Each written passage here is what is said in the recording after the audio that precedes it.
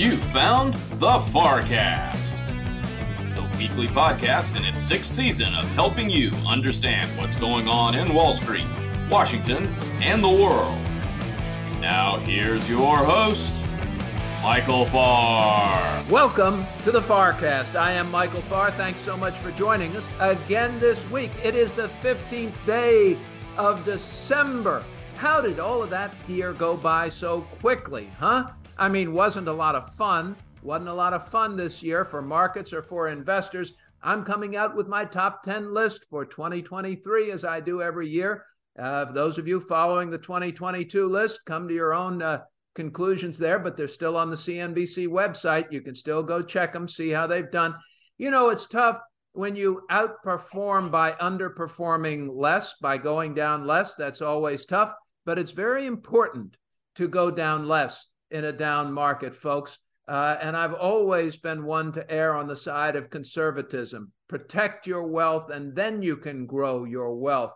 You don't protect it, you don't have much to grow. Last year, I'm going to say it this way, 2022, as we look at that price to earnings ratio, last year was a tough year for prices on the PE of things.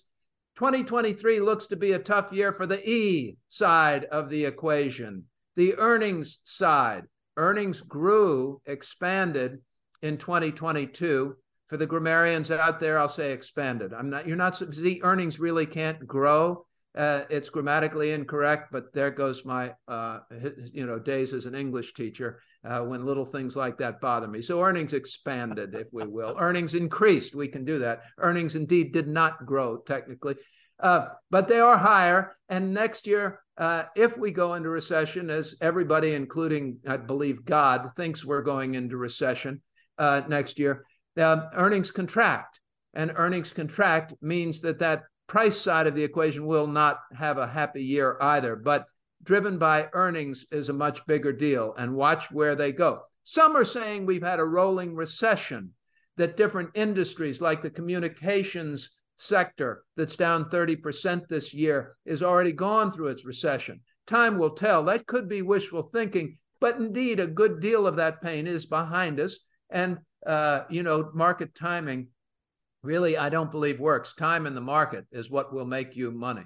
As we're going to do a special section today with Kenny Polcari. Of course, Dan Mahaffee is going to join us. We're going to talk to Kenny Polcari on a broader subject today. We're going to talk a little bit about markets, what we see for the year, but then we're going to talk about all this volatility, how it's come to be, why markets are being traded and stocks are being traded the way they are now with all of these computers. And is this volatility helping? Do we really have a more efficient market? Joining me now, the famous Jim Lebenthal, Cerity partner, CNBC contributor, voice of reason, and the most agreeable guy I disagree with often. Welcome back, Jim. Thank you, Michael. I got to tell you, I'm not feeling agreeable today. We haven't pre-briefed what we're going to talk about, so that may surprise you. But you're feeling, even out of the gates, Jim, you're a little petulant today, a little, slept on the wrong side, not enough bran in the diet, huh? I'm a little concerned. Well, it will pass. It will pass, but I feel will buckle my seatbelt here and get ready for whatever may come my way.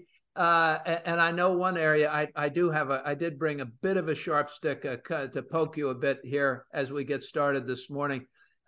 Jim, the Federal Reserve did exactly what they said they were going to do, and then they told us afterwards they're going to keep doing it, which is what they do every damn time so far this year, and yet markets were shocked.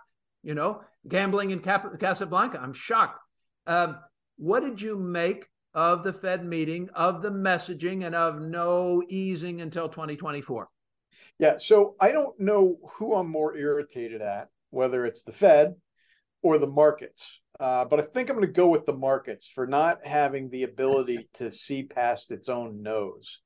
What the Fed is doing is jawboning here, and it's getting old. It's getting tired. We kind of know exactly what they're doing. They're saying, hey, we're not going to let up until we see the whites of inflation's eyes. And you know what? That moment is very fast approaching, but they don't want to telegraph that. Okay, Okay. I find the chest thumping from Bullard and Powell and all these folks to get, as I said, a little tired. They should be acknowledging that inflation is now rapidly coming down, rapidly. And if you took out the lagged effects of owner equivalent rent, that would be more obvious, but will be obvious in the months to come. I think the markets are irritating me more because, like, how many times can the markets be fooled by this game? Yeah. What I think is likely to happen is that the Fed is likely to shift to 25 basis point hikes from here on in. They've raised 425 basis points in 9 months. Okay, that's a lot, and the effects are just starting to be felt both on the economy and inflation. But as I said, inflation is now meaningfully coming down. So if you do 25 basis point hikes, that means the next meeting, they announced February 1st, you go to 4.5% on the Fed funds rate. The meeting after that is March 20th, 3 months away. They go to 4.5%. For the Fed to get to this 5.1% peak Fed funds rate that they're talking about, you're talking about next summer, okay? This is a Fed that has had very little, if any, predictive power at all, okay? So for any of us, and the markets in particular, to believe that the Fed can predict what's going to happen in June, I say quite simply, ha. Ha. Well, there we go. Strong words from my friend Jim Lebenthal. Just ha to the Federal Reserve there. I think the next one's still going to be 50, Jimmy. And we can have a dollar on that one. Well, I can be the host for a second. Michael Farr, always follow Farr. Tell us why you think 50 basis points. Unless you already did it in the intro and I missed it. Nah, I didn't. I think that they are not going to hit the brakes that fast. I think they're still very concerned about their messaging, and their messaging to go to 25 on the next meeting will send a more dovish message than I think they're prepared to do. It's just that simple. They'll stick with 50. They might even stick with 50 for 2 more meetings. Look, they don't know the right number. They're looking for that number to stop inflation without crushing the economy. I don't know that they're going to get this right. I suspect they won't. They rarely do. And so now they're trying to figure out a messaging game, and how do they keep the market from tearing up, and how do they really try and squash demand? They're on a course here. And so I think 50 at this next one, certainly. That's just me. And, we can put as you and I can marinate some ice cubes over this, as Art Cashin says. And the loser can pay for the marination. Well, I like that idea very much. I will say that there is still, a month and a half before the next Fed meeting, and we're going to get those December inflation figures. That'll probably dictate whether it's 50 or 25. You may well be right, but I think you'd have to see a change in the trend in inflation for that to happen. It doesn't look likely when you look at things like gasoline, not just gasoline, other commodities. Take a look at corn and wheat, kind of plummeting, freight costs plummeting. I need not go They're not looking at that, Jim. They're not talking about that, right? I mean, they're looking at the PCE number, which was a little bit better. They're looking at overall inflation still running at 6%, and they want 2%. And that's what I think they're looking at. They're not looking at the stuff that's rolling over. I like this. We got a little dogfight today, Michael and me. I like this. Okay, Michael, I'll play. If you look at headline CPI, month over month. I'm not saying you're wrong. I'm just saying they're not looking at it. Well, all right. They should be, okay? And boo on them, shame on them if they're not. Right now, what they're doing is they're chasing the ghost of Arthur Burns, and they're not realizing, folks, Arthur Burns was the Fed chair in the early 70s who messed up by easing too soon, taking his foot off the brake pedal too soon. Because he caved to political pressure from Richard Nixon. Okay, but that's the ghost that they're chasing. And in doing so, they're creating an entirely new ghost for the generations to come. How to break a perfectly good economy when inflation has nothing to do with demand and everything to do with supply. They think they can't keep these service prices under control. They're concerned about wage inflation. They're still concerned about shelter inflation. Those are 2 very persistent inflationary numbers. And until they think they get that down, until they see employment go higher, and I think the unemployment number has to get above 5.5% historically is when wage inflation equals CPI. So wages are going up about the same, and they're not a driver of higher outsized inflation. I think they're very concerned about that, which is why Powell was talking about that labor market. I'm just saying, Jim, I don't think that they are going to back off of this fight at all, whether they should or not. And I think Jeremy Siegel is a bit premature still in his calling that the Fed has done too much. They're waiting for the evidence. He might be right, but they're going to wait until they see it, which probably takes them too long, which is going to be at the core of the error that they are likely to make. We know each other well because you could sense I was about to bring up Siegel, couldn't you? I will grant you that his comments are outsized. Okay, he goes a little too far, but there's a concept there that I think he's spot on with, which is to say that as wage growth has lagged inflation this whole cycle, the idea of now crushing the economy and putting the lowly worker out on the street when inflation is high, I shouldn't chuckle at it, but it's so absolutely absurd. I can't help but chuckle. It's not to laugh at, it's deplorable. So they're going to put people out on the street as a way of curing inflation. How about this? Average hourly wait, Jim. They will, right? I mean, I don't think they will. Layoffs. You don't think they will? Because we're starting to see layoffs already. And by the way, we're seeing credit card rates now approaching 23% interest on your credit card, folks. I mean, and auto loan costs are going up. So, the consumer that can least afford, the consumer in the worst financial condition is getting dinged. Wealthy people pay off their credit cards. They don't have credit card balances. If you're not a wealthy person, let me tell you right now, my clients don't have $15,000 credit card balances month to month. They pay them off as soon as they get them. They're not paying anybody.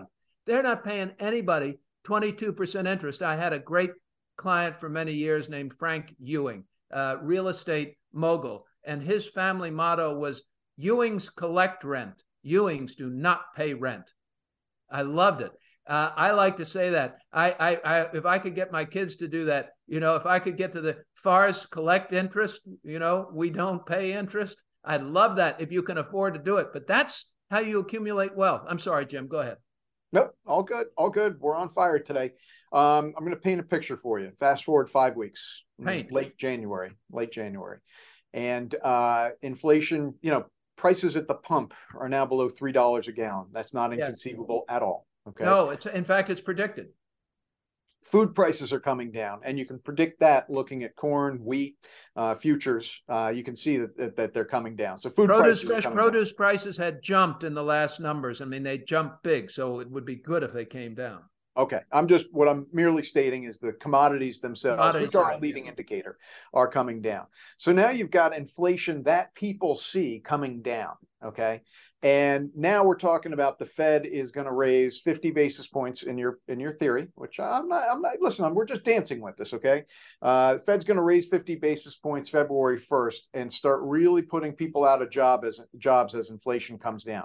You and I, as intellectuals, would both like to believe that the Fed is politically independent.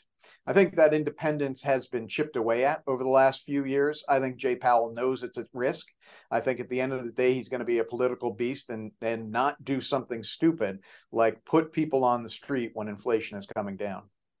Well, I know that he's got to be sensitive about that, but he's already said, he keeps messaging, a recession is an acceptable consequence. And he says, and he's talking about the tight labor market as a problem. Tight labor market is a big problem. He keeps saying that. So I don't think why at this point, and I don't mean to interrupt rudely, but I mean this. No, you interrupted very politely. Go ahead. With a soft tone. Why would we believe anything he has to say at this point in time? But seriously. I think he's done what he said he's going to do here consistently for the last 6 months. Folks, you can't see Lebenthal's jaw dropped. Did you say for the last 6 months? Wait, he has done what he's said he's going to do for the last 6 months. Okay, sorry, I didn't catch for the last 6 months. Okay, I'll grant you that. All right. I mean, because let's not forget October of 2018 with the, hey, we're a long way from the neutral rate comment. I'm going to laugh at that one. He got his butt kicked by the markets on that. Let's not forget we're not even thinking about raising interest rates. Let's not forget it's transitory. I mean, look, he's been given a damaged car to drive, if I call monetary policy a car, right? He's had to deal with an ill-conceived trade war 4 years ago, a pandemic, and now a war in Ukraine. I will grant him he has had a damaged car, but he has not learned how to drive it. He keeps oversteering. He keeps oversteering. At this point, I would like him to learn from prior mistakes. The Fed has always been said to drive the car by staring in the rear view mirror. I find Jay Powell no different from any of the others. Do you see the way I stuck with your car analogy there, Lebenthal? I like that. Okay, I'm going to move on to another one, because it's wonderful to disagree with you, because we're talking about the same things, only different outcomes. And this is largely based on opinion, backed by some data, and we'll see. But I'm not going to ever tell you, folks, that Jim Lebenthal's got an unreasonable position or opinion. So I can't imagine that he ever will, and I've never seen him have one. I disagree with him at times, but it's not because he's being unreasonable. It's just my opinion's different. I heard in an investment committee meeting this morning, Jim, from a consultant, that this 2023, we had a problem with the P of the PE ratio, and 2023 will be a problem with the E of the PE ratio. This is the year where earnings contract. Do you agree with that? How much do you think earnings contract if we do indeed or don't indeed go into recession? And what do Fred and Ethel do about that as they sit here in December, say, Farr and Lebenthal are saying earnings are going to go down in 2023? I don't know what that means. Yeah, quick public service announcement. Michael and I are disagreeing about projections of the future, which inherently have peril in them. So I hope you, our listeners, know that we're both thoughtful, experienced people, and there's just no one who has a perfect crystal ball. We're both animated in what we're discussing because it matters, but neither one of us thinks the other one is out to lunch. We love what we do, and we're interested in this, and we're passionate about it, and you can hear that. This is not a sideline sort of academic observation for us. And unlike many others who do what we're doing in these discussions, Lebenthal and I have our own money invested, and we invest professionally for other people. We pull the trigger. We make the decisions. We give the advice, and we've been doing it for over 30 years. Great points. Now, to your question, it all depends on the Fed. It all depends on the Fed, whether we get a recession or not, and that's what happens with earnings. You know, if you get this scenario of February 1st, they raise 25 basis points, March 21st, they raise another 25 basis points, and then they pause and stay there, I think the economy will be fine. I mean, let's not mistake the level of roughly 4.5% to 5% for your interest boy rate. Siegel says they've already overdone it. You think we're okay with another 0.5 point? I think the market will be okay. I think the economy is going to handle it because people don't want to let go of jobs. They don't want to let go of employees. Too hard to find. Okay. That could be part of the problem as well. But again, now if the Fed keeps going past that, let's say they do your 50 on February 1st, and they keep jawboning and do another 50, I think then you're really putting the economy into peril in terms of a recession. Right now, it's not inevitable that you get a recession. Now, there's a lot of reasons that I could say that. We can look at the labor market. We can look at ISM services. But, you know, I would just take a look at the most discretionary of spending, which is air travel and Las Vegas. Those two areas of the economy are through the roof. You know, Las Vegas, like, you can't move down the street. And this is as convention attendance is starting to recover as well. That's not the sign of an economy going to a recession. Economies going to recession don't have Delta Airlines saying yesterday, things look pretty darn good. They don't. What they have are airlines saying, hey, you know what? We've got too much capacity. We're going to go park our unneeded aircraft in the Mojave Desert. I'm going to push back. I'm going to push back because I've been hearing the Vegas news, and I listened to the Delta CEO. And I'm thinking, you're looking at your bookings right now, and you're looking at consumers who have been on a revenge spending tear and a revenge travel tear, and that consumer is running out of money. Credit card balances are at all-time highs. We saw retail sales start to crack here in this most recent data today. And I think the consumer's out of wallet, and that you lose that flexibility, and Vegas numbers crumble, and so do airline numbers crumble. Those bookings go down, and I think that can dry up and change. So I think they're early indicators. I think it's rear view mirror strength of robust spending and attitude. They run out of wallet, those numbers stop, and I think that's what happens in a recession. Michael, you very well could be right. I mean, this is not. It's not inconceivable. It's no, look, it's certainly not inconceivable that these are lagging indicators. But let me just make a few counterpoints, and not because we're out of time, so make them quickly. But not because I think you're out to lunch. Number one, we've been talking this same conversation, maybe not you and me, maybe me and Weiss or Wapner or whomever. We've been having this conversation for 9 months and waiting for air travel and Las Vegas to just fall off a cliff, and it's not. Okay, but to your point, well made about credit card debt, two things. One, that extra stimulus money, that $3 trillion or so that built up 2 years ago, apparently has only been half spent. With regards to credit card debt, what's happened is we've just gotten back to trend line of where credit card debt was growing before the pandemic. And that's a trend line on a linear scale. You and I both know it should be looked at on a logarithmic scale, and it should be looked at as a percentage of GDP. When you do that, we're below trend on credit card debt level. Savings rate's gone from over 9% to just over 3%, consumer savings rate. Still a pretty good rate. That's not perilous. It's not awful until you look at it compared to those credit card balances. And indeed, there are savings, and money market balances continue to be very high, which can continue to fuel spending and purchases, and I think will slow the roll of any serious market downturn because there's still cash on the sidelines. I've got a lot of people tell me they're still waiting to buy that big bottom. Buy the big bottom is what they want to do. I'm waiting on it, I want to get invited back, so I'm going to give you the final word. Oh, not at all. There's no reason. Lebenthal, you come and take over the show any day you want. This is a good one today. This is good. Give us a final word for Fred and Ethel, who are coming into the year end. What do they do? And we're out of here. Yeah, and you know what I'm going to say. Stick with it, folks. Let's say what happens in the bear case that you get a recession. This is not a recession that's caused by overinvestment. This is not really a recession that's caused by too much demand. Supply issues will work their way out. The recession, if it happens, likely to be short and sweet. Think about what the second half of next year is going to look like. I wouldn't want to get out of this market because you think you can time your way back into that. Second half of next year is likely to look a lot better than the first half. Listen to Lebenthal from Sarity Partners, CNBC contributor, my very dear friend. Jim, if we don't talk to you, happiest of holidays. To you as well, Michael, and to all our listeners. Ladies and gentlemen, we're going to be back with, yes, he's back, Dan Mahaffee from the Center for the Study of the Presidency and Congress. I say that really quickly because I'm going to slow down now and say the senior political analyst on the FarrCast, which is the important one.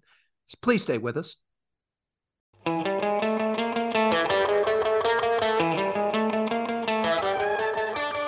Thank you for joining us this week on the FarrCast. Now it's time for political analyst Dan Mahaffee and your host, Michael Farr. Welcome back to the FarrCast as we cover Wall Street, Washington, and the world. Joining us now, Dan Mahaffee, who covers Washington and the world for those of us on Wall Street, and does it very well now here as our senior political analyst, season 6 on the FarrCast. Welcome back, Dan. Thank you, Michael. Good to be talking with you. You were traveling around the world, Dan. Where were you? Yes, actually, I was just in Japan. Okay. Before you get out of here today, we're going to hear about Japan. Hear about that, yes. Let's. In Washington, Dan, there's a budget deal that's being whispered about. They need a continuing resolution, or they could shut down the government again. But I'm hearing they're not going to shut down the government again, or are they? What's going on, Dan? Well, they're not going to shut down the government. We're going to get a deal. The four corners, as they're called, the head appropriators in the House and Senate, Republican and Democrat, have come together. The deal is not yet known, but we do at least know the defense contours. That would be $858 billion on defense. Does anybody disagree with defense? No, that's pretty much aligned with, except for the far right. Rand Paul and others might make some noise about it. So will some of the far left. But how many billion? $858 billion. Almost $1 trillion, $858 billion on defense. Got it. So, ladies and gentlemen, everybody, all those defense stocks out there should be pretty happy to hear that number, and they're not arguing about it. They're not arguing about that. Right, and then the argument had been, what would that be related to the similar side on the discretionary domestic spending? We kind of expect that to be a similar number. They had been about 26 billion apart on non-defense spending, but I think they've reached that. Now the question simply becomes timing. Do they get all the stuff done by the 23rd? And then there are some Republicans who are not happy about this because they wanted to push to next year, let the narrow Republican House majority have their chance at doing the budget. But look, some of the more moderate Senate Republicans didn't want that to happen. They wanted the next year to be funded to take care of this, and we'll have it set till the fall of 2023. Dan? Is it a done deal? Done deal? As done as it can get without, the miraculous or horrible happening. Okay, so that's rare that happens in Washington, and there is a olive branch of peace here as we're coming into the end of the year. Yeah, and I think it's the agreement of we don't want to be doing this between Christmas and New Year's. They want to get home. There's some discussion now, even with this majority in Congress, that Kevin McCarthy might not get the speakership of the House of Representatives. Are you hearing that? Is that a real chance? And if not, Mr. McCarthy, whom? Yeah, that's a question. And I think like Kevin McCarthy right now is opening up his advent calendar and hoping he finds a vote inside each little cabinet that he pulls open. Look, he's right there on the knife's edge. I got to tell you, my daughter sent me a thing, and so there are these advent calendar things out there for my non-Christian listeners here who don't know about these things. The advent calendar lead up, and you open a day, and some of them are chocolate, and they have chocolates inside the little doors that you open. And that's what we had as children. And my daughter said, according to my chocolate advent calendar, tomorrow's Christmas. So anyway, I'm supposed to open one up a day, you see, but no. Okay, go ahead. I'm sorry. He's hoping he gets those votes. And look, there's already 5 pretty conservative Republicans who are saying they aren't going to be going along with that. So look, he's got heartburn. He's trying to keep these votes counted for sure. We can get into the weeds of some of these rules, but the big one is what's known as the motion to vacate the chair. It is what was used to get Boehner and Paul Ryan. It was sort of the sword that hung over them, that the party could kick them out of being speaker.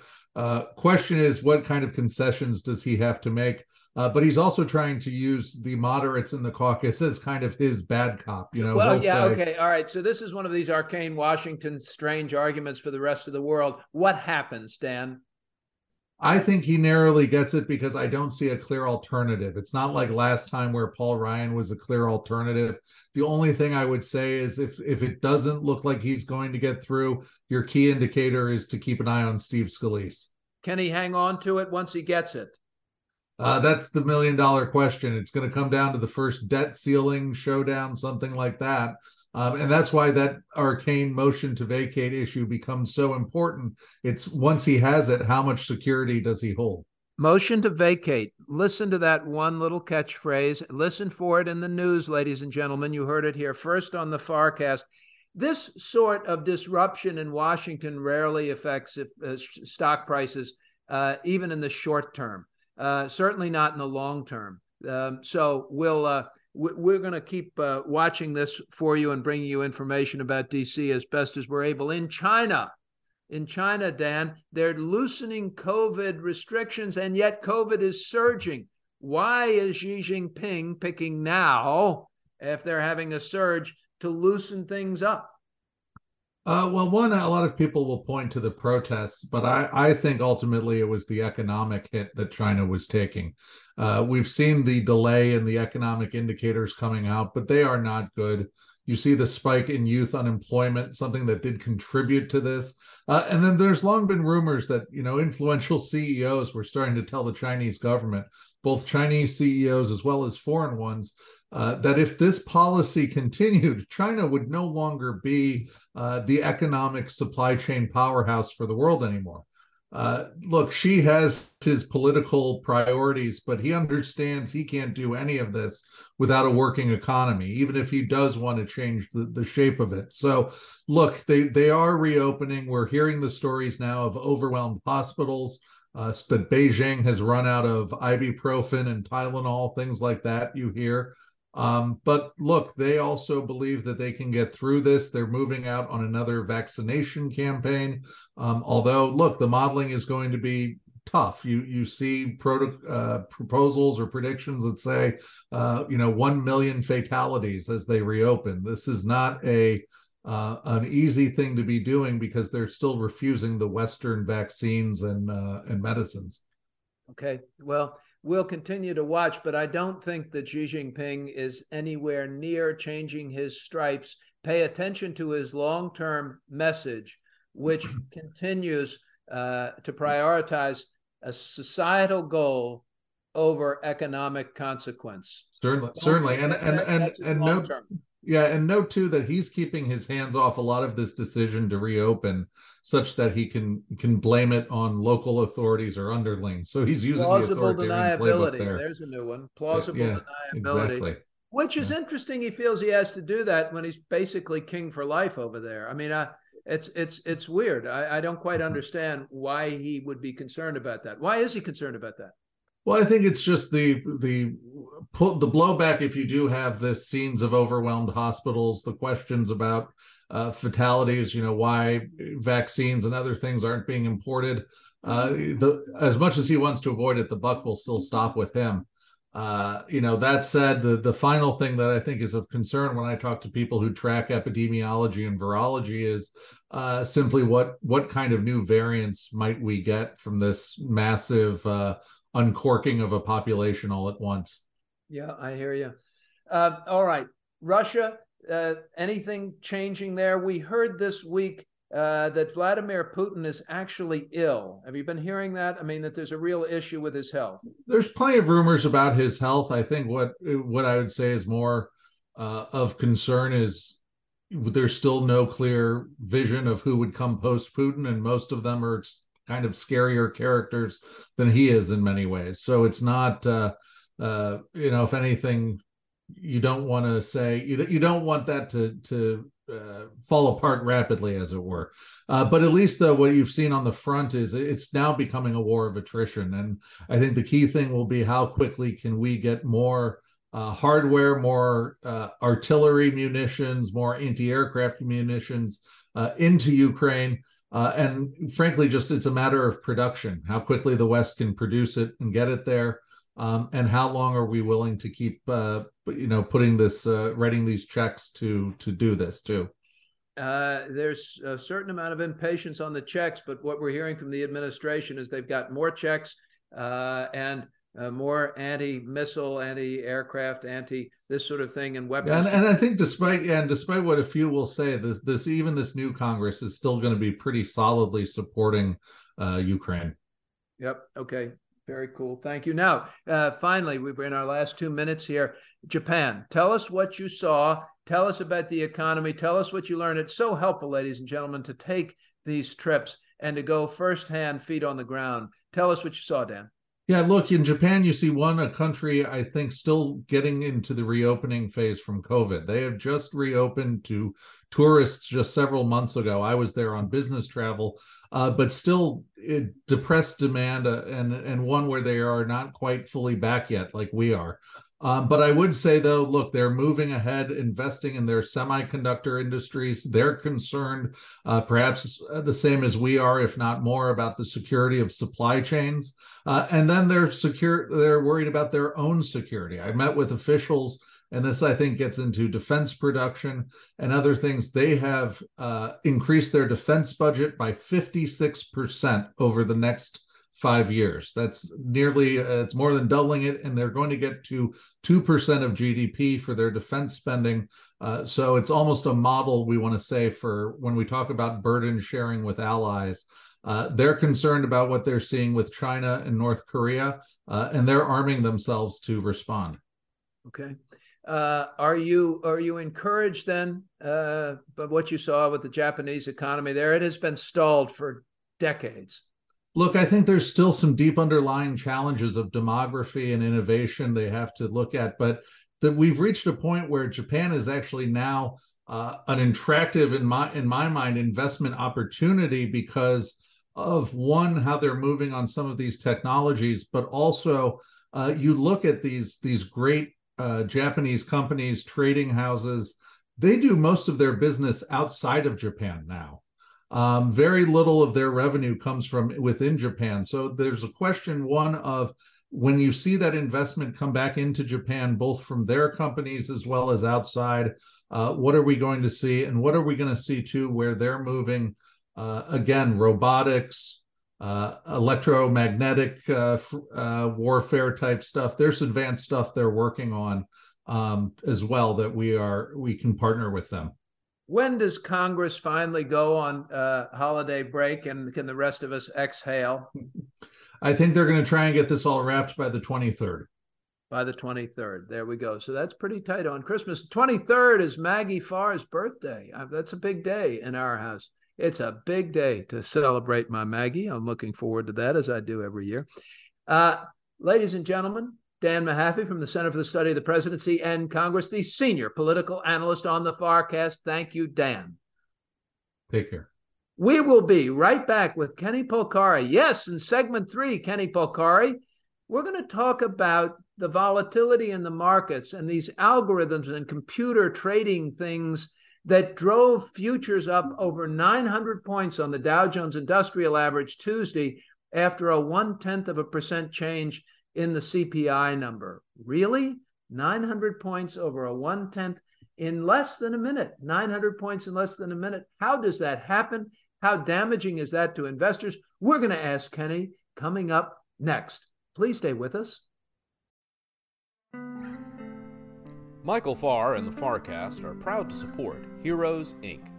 Heroes supports the spouses and children of law enforcement officers and firefighters who gave their lives in the line of duty to the greater Washington, D.C. community. Their singular goal is to honor the supreme sacrifice made by these individuals by caring for their families. Heroes' work begins within 24 hours of the tragic loss and continues indefinitely.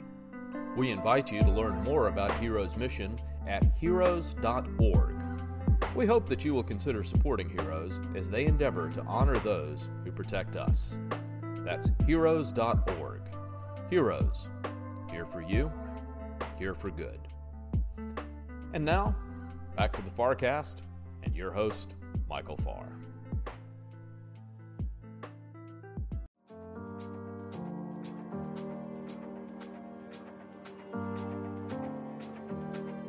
We appreciate you listening into the FarrCast this week.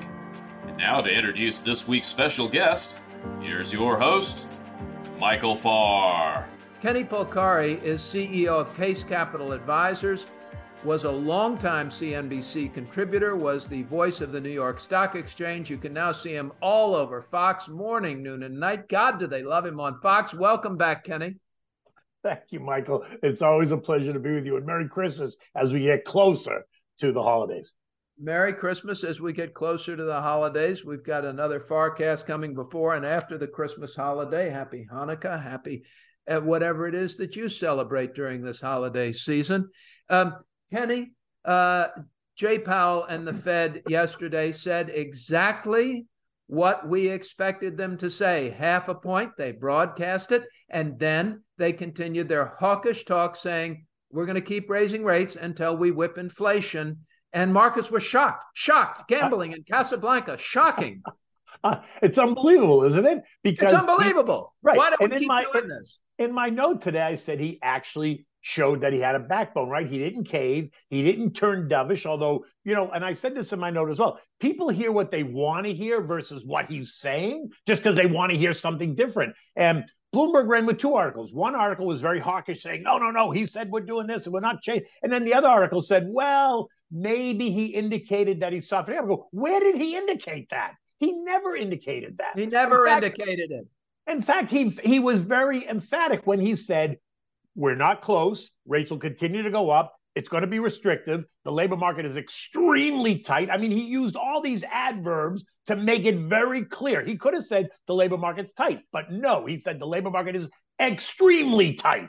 He made it very clear that he's concerned. So I didn't hear dove at all yesterday, which I think is the right thing to do. I don't think he should be dovish at all. I think he needs his goal should be to tamp inflation. And the only way he's going to do that at this point is to remain aggressive. You remember when we used to look at Alan Greenspan's briefcase? Yeah. When he would go in on Fed Day meetings? Right. It was either thick or thin. Hours of reports on the size of Alan Greenspan's briefcase, because if it was large and overstuffed, there was going to be a rate hike. Right. And if it was a mini briefcase, they weren't going to do anything. Right. But you also remember how he would come out and he'd make the announcement and he'd turn around and go away. He didn't sit there and hold your hand and do a press conference and take questions and say, here, take a Xanax and lie down on the couch and let's talk about it. No, he just said, here's what we're doing. You guys figure it out. And he walked away. You remember market that? Stability was never on the Fed's agenda. But exactly they didn't give a damn about the market. And they tell you, stock market has to go where the stock market's going to go. Our job is price stability and full employment. Exactly right. Until that changed during the crisis, when suddenly everyone thought they needed to come out and hold everyone's hand and tell everyone exactly what they're going to do and give them, months worth of lead time so they could prepare themselves. And even though they do that, it's still chaotic because he says it. And then traders and markets and speculators go, oh, no, he doesn't really mean that. He's not going to do that. It's impossible. What do you mean? What are you talking about? I have a very sophisticated friend who says the Fed actually has 3 mandates in this order. Number 1, preservation of the power of the Fed. Right. Number 2, full employment. Number 3, price stability. Right. And they're caving on the full employment thing now. It depends how you define that full employment, right? It depends, and this is always the economist's answer. But remember what Farr has been telling you for months. Until unemployment gets to 5.5%, you're going to have greater wage inflation than you do price inflation. It's at about 5.5%, where wage inflation equals CPI. That's where they've got to get so that wage inflation is no longer a driver. Now, maybe wage inflation can stay a little hot if something else really cools. Right. Because there are more than one factor in there, but wage inflation is huge. And we need to see shelter cost inflation, rents and home costs. We've seen some home values, but rent costs are still on the rise, folks. They're rising more slowly. That's a good thing, but rents are still going up. So when you get wages and rents, those are 2 huge factors in the inflation data. So, Kenny, what do you make of all of this? He said don't look for any kind of a rate cut until 2024. Does that mean January 2024 we can have a rate cut? That was exactly my question in my note this morning, because all he said was 2024. So is it January? Is it June? Is it December? Because that's going to make a difference to all those people that are trying to play that guessing game, right? What's he really mean by that? When is it going to happen, right? Is it 12 months out? Is it 24 months out? Because that's going to make a difference to how the market will react, how you should allocate your portfolio. It doesn't mean you should run out the door and sell everything. It just means you need to understand kind of the landscape. But I think it's way too early for him to define what that meant. But I think he was very clear saying, listen, all you people that think it's coming in 2023, you better rethink that idea because it's not happening. That's like the Trump 2024 campaign, not happening, right? Well, Trump has already announced. What do you mean? It's not. It is happening. He's running. Yes, but it's not happening. It's going to fail. It's going to be like Hillary exhaustion. It's going to be Trump exhaustion by the time we get to it. So yes, he's running, but it's not happening, right? He's not going to be the candidate. He's not going to be the president. So just push that aside and move on. He doesn't win the party's nomination. You don't Absolutely not. It's close. Now, the Politico people tell me that it's close still. It's 24 months away. Think about what can happen in 24 months. If he did it today, they're telling me he'd get the nomination. Okay, but it's not today. Let's just say it's not today. The field hasn't been populated yet, right? We know certainly DeSantis is going to be one name, but think about all the other names that could show up. So in my mind, I pay no attention to what they say. Oh, if it was today, I don't care. It's not today. So stop saying that because it's not today. I like that. I think it's a very good point. But I also, look, Kenny, people keep saying, they want to lull themselves into a sense of comfort, their comfortable space. And, they get used to the idea, well, Trump can't do it, and therefore I don't have to worry about Trump anymore. I just want to kind of nag people and say, don't you underestimate this guy. People didn't think he beat Hillary at all. And you underestimate Donald Trump at your own peril. I'm just telling you, Okay. 24 months, to Kenny's point's a long time, and his base might love him again. Well, or listen, when he ran against Hillary, things were different, right? The economy was different. We were in a different place. So much has happened since he's been and then hasn't been president. I think that's gonna wake a lot of people up, which is why I'm not getting concerned about it. I don't jump into those conversations. First of all, it's way too early, and I think it's ridiculous. I think there's so many other candidates. Besides the fact, I hate to say this because you and I are getting to that point, I don't think the country wants an 80-year-old president anymore. I just don't think they want that generation. Look, I've said this for years. We have to address this issue, and we have to address it in the Constitution. We're very comfortable as a society. We have age discrimination, folks. Want to know where? You can't get a driver's permit till you're 16 years old. Okay, right. You can't vote till you're 18. You can't. And if you're a doctor, until you're 21. If you're a doctor, you have to retire at 70. You can't practice past 70 in a. You can do it on your own, but you can't do it in one of those managed groups. My internist turned 70. He's out.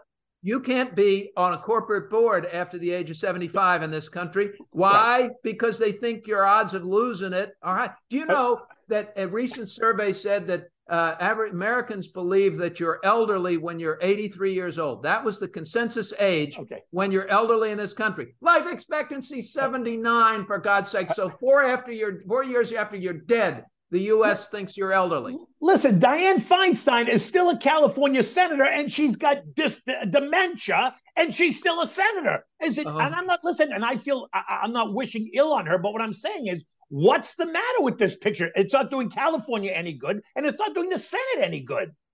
Am I right or wrong? And I'm 61. Pretty soon I'm going to be 70, then I'm going to be 80, and they're going to throw me out. I get it. It's the way it works. The opinions expressed by the guests of the FarrCast are not those of the FarrCast, the host, Farr, Miller in Washington, or Hightower Advisors. We appreciate your thoughts and opinions, Kenny. And we're going to let you go in front of the firing squad today. I'm stepping aside on that one, brother. I'll hand you a cigarette. Okay, Kenny, what we saw the other morning, Tuesday morning, on the release of that CPI data was something that I have never seen before. Futures up over 900 points under a minute. Polcari, it was under 60 seconds, and it was up 900 points on that, 937 points on the Dow in less than a minute. I hear you. What the hell was that? It's lunacy, right? That is a direct result of the automation that we have in the markets today and the algos. They let the algos run. Now, here's what people need to understand is that, and I'm not making a judgment about it. It's the transition and it's kind of progress, right? The New York Stock Exchange and the way we trade stocks is not the way we used to trade stocks. The people are all gone. It's run by technology and it's run by computers. And now not only do we not trade an eighth of a dollar when there were 7 price points between every full figure, which helped to control the market. Now do you realize that there are 1,000 price points between $20 and $21 that anyone can trade at, which creates chaos, but creates momentum for the algorithms, right? So you can trade at 20 spot 0001 all the way up to 9999. That's 1,000 price points between every full figure. And that's what creates all this chaos. So now what happened on the other day when the market's up 900 points, that headline came out, right? The CPI headline came out. They get everybody crazy. Remember that JP Morgan came out that morning and said, well, if it's this number, the market's going to rally 4.5% in one day. I'm like scratching my head going, are you kidding me? Why? Well, exactly. Yeah, I know. Why? I saw the headline and I'm sitting there going, why does it go up 4.5% if it's 0.1 of a point? This is stupid. Of course it's stupid. But what happens is what now you have to understand are these things called smart logic algorithms. And what they do is you don't talk to them because they can't talk, right? But they scrape the headline. So they look for the words. They look for is it a positive word? Is it a negative word, right? And so there was all this positive commentary on Wednesday morning, like what was going to happen if, and the markets were due to a bounce, and oh my God, they're going to go higher, and everything's okay, and inflation, the Fed is successful, inflation's going lower. And so the algos got all charged up. And when the number came out, which by the way, yes, top line number was actually better than expected. But if you looked under the sheets, guess what? Wages continue to go up. Food prices continue to go up. What came down? Used car prices. That's great. Can you eat a used car? No. Can you live in a used car? Maybe. but everything else keeps going up. Even though the top line number came down, the internals are actually worse. Yet the algos didn't focus on that. They focused only on the top line. They focused on, oh my God, look at this. The Fed is successful. And boom. Now, the buy orders come in, but at the same time, the algorithms automatically canceled sell-side interest. So there's a void in prices, which then causes the market to go up 900 points because the buyers have to buy something. So where do they go? They go to where the first offer is, right? That's where they go. And that's why you saw it up 900 points, which is complete ridiculousness. And then you saw what happened. It actually sold off, went negative. It went negative. It went negative on the Dow Industrial and the Dow Transports. The S&P, the Russell, and the NASDAQ traded right down to the flat line. Yep. And then they turned up a little bit. But by the end of the day, it's the automation that we've created. We've created it. That's created the chaos. And now look, they actually want to go out 6 decimal places. So they want to create 10,000 price points between $20 and $21. Why? Because it's better for the algorithms. Okay, I'm going to push back. I'm going to push back a little bit. Back a little bit. I hate these algos, by the way. I hate these things, but I'm going to push back. Back when Kenny and I and God himself were young, and when we were trading in this business, you would typically see spreads on a larger stock of maybe 1/8 of a point, a larger stock. 12.5 cents. Yeah, it was be 1/8 of a point, 12.5 cents. So you'd see AT&T. I'd call Kenny or I'd yell across to him. I'd say, Kenny, where's telephone? He'd go 30 by 1/8. Right. That was it. Right. Right. And 30 by 1/8 meant it was 30 bid and 30 and 1/8 offered. That was it. And that was the spread. Well, if you were trading as we would at times, tens of thousands of shares, and you could get into that spread, there's 12.5 cents that you can make somewhere in there in the spread. There's a commission. There are positions you can take. On the NASDAQ, you could charge 1/8 of a point or 1/4 of a point in a commission. Okay, and make it a net trade there. Okay, hold that thought for a minute, because that's true on the NASDAQ. That was absolutely true on the NASDAQ. At the New York Stock Exchange, because it was an exchange where buyer met seller. That was the case. NASDAQ, you had to trade with the market maker. So I had to buy it from the market maker. I had to sell it to the market maker. You and I could not trade directly on NASDAQ. On the New York Stock Exchange, we tried to, without the specials, you and I tried to come together and meet at a price. It was when there was an imbalance, there was more to buy or there was more to sell, that the specials would step in to try to balance out the imbalance, right? Right. But on NASDAQ, the market maker was a built-in process. You had to buy. So if you bought it at 1/8 from him, he bought it at the full figure from the seller, right? The buyer and seller never came together. So we had real commissions. Correct. Minimum commission on a ticket when I started in the business with $35. If you wanted to buy 100 shares of a $20 stock, it was still $35. And there were plenty of people who did that. And then if you wanted to buy a couple of 300 shares of McDonald's, I could make $150, $200 commission on that trade. Right.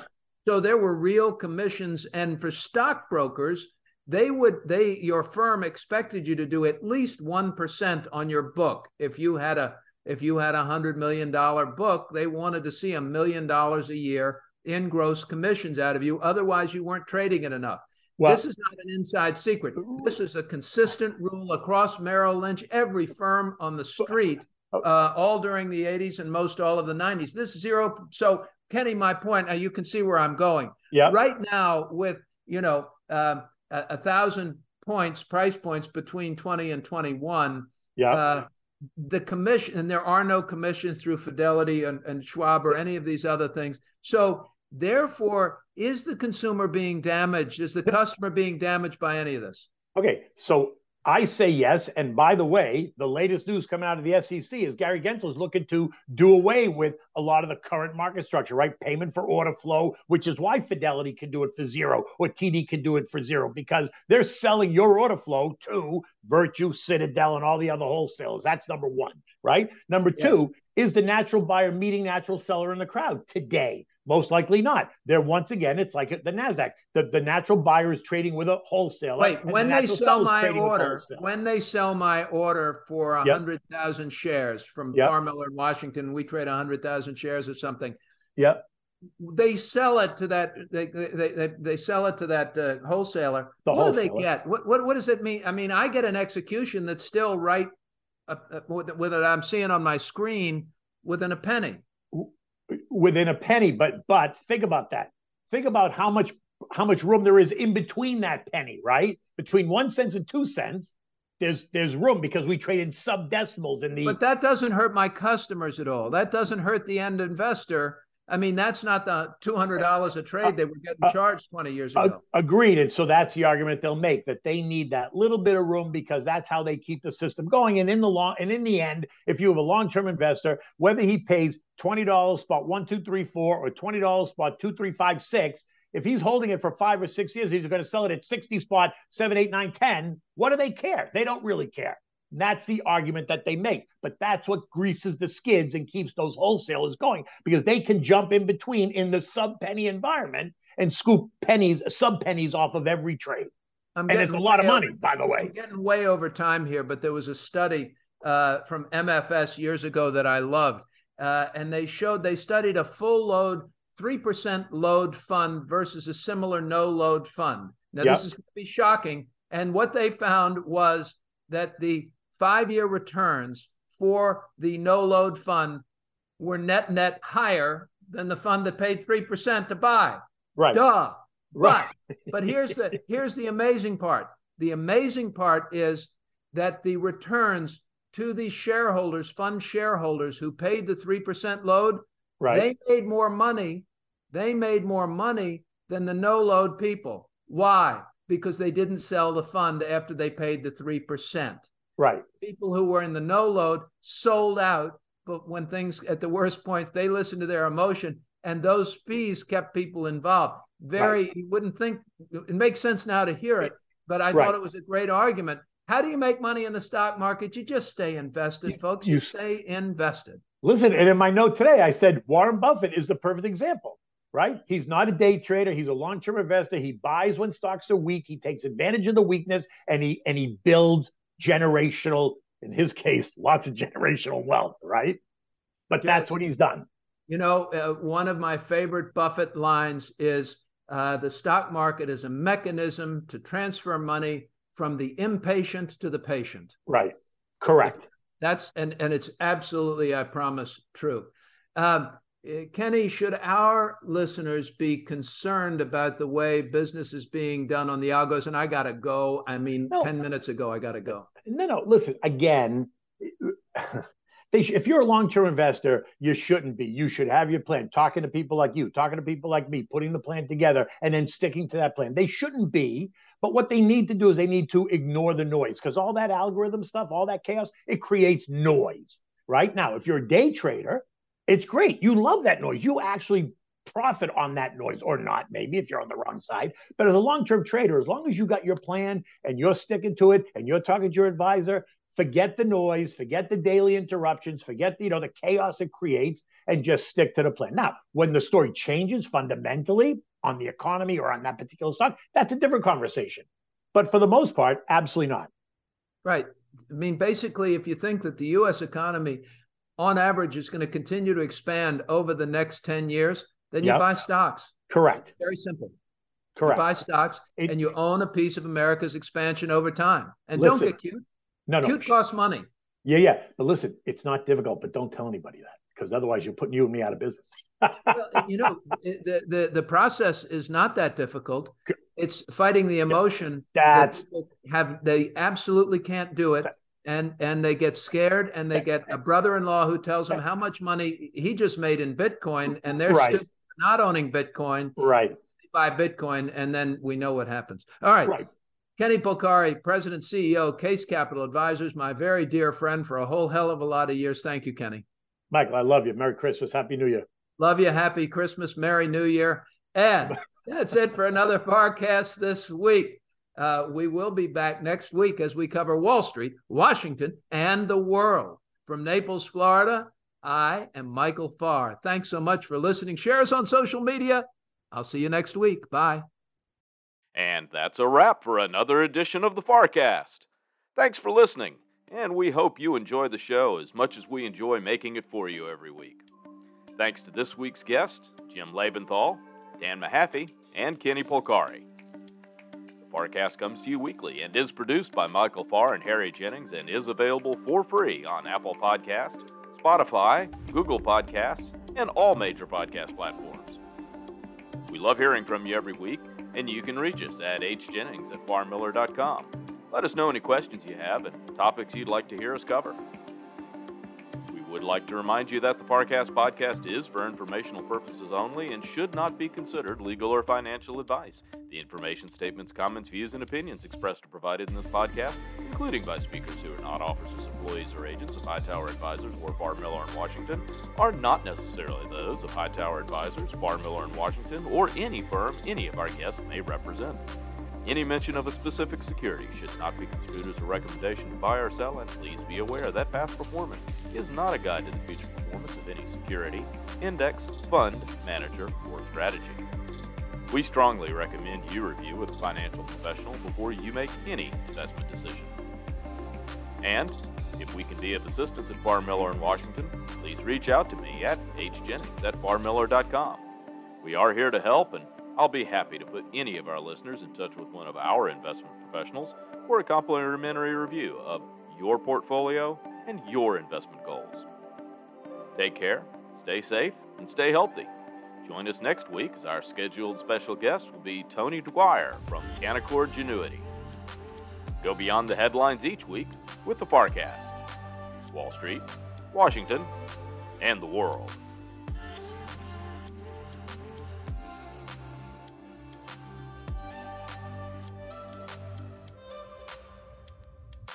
Farr, Miller & Washington is a group comprised of investment professionals registered with Hightower Advisors, LLC, an SEC-registered investment advisor. Some investment professionals may also be registered with Hightower Securities, LLC, member FINRA, and SIPC. Advisory services are offered through Hightower Advisors, LLC. Farr, Miller & Washington and Hightower Advisors, LLC have not independently verified the accuracy or completeness of the information contained in this podcast. Farr, Miller & Washington and Hightower Advisors, LLC, or any of its affiliates make no representations or warranties expressed or implied as to the accuracy or completeness of the information or for the statements or errors or omissions or results obtained for the use of this information. Farr, Miller & Washington and Hightower Advisors, LLC, or any of its affiliates assume no liability for any action made or taken in reliance on or relating in any way to the information. This podcast and materials contained herein were created for informational purposes only. The opinions expressed are solely those of the authors and do not represent those of Hightower Advisors, LLC, or any of its affiliates. Farr, Miller & Washington and Hightower Advisors, LLC, or any of its affiliates do not provide tax or legal advice. This material was not intended or written to be used or presented to any entity as tax or legal advice.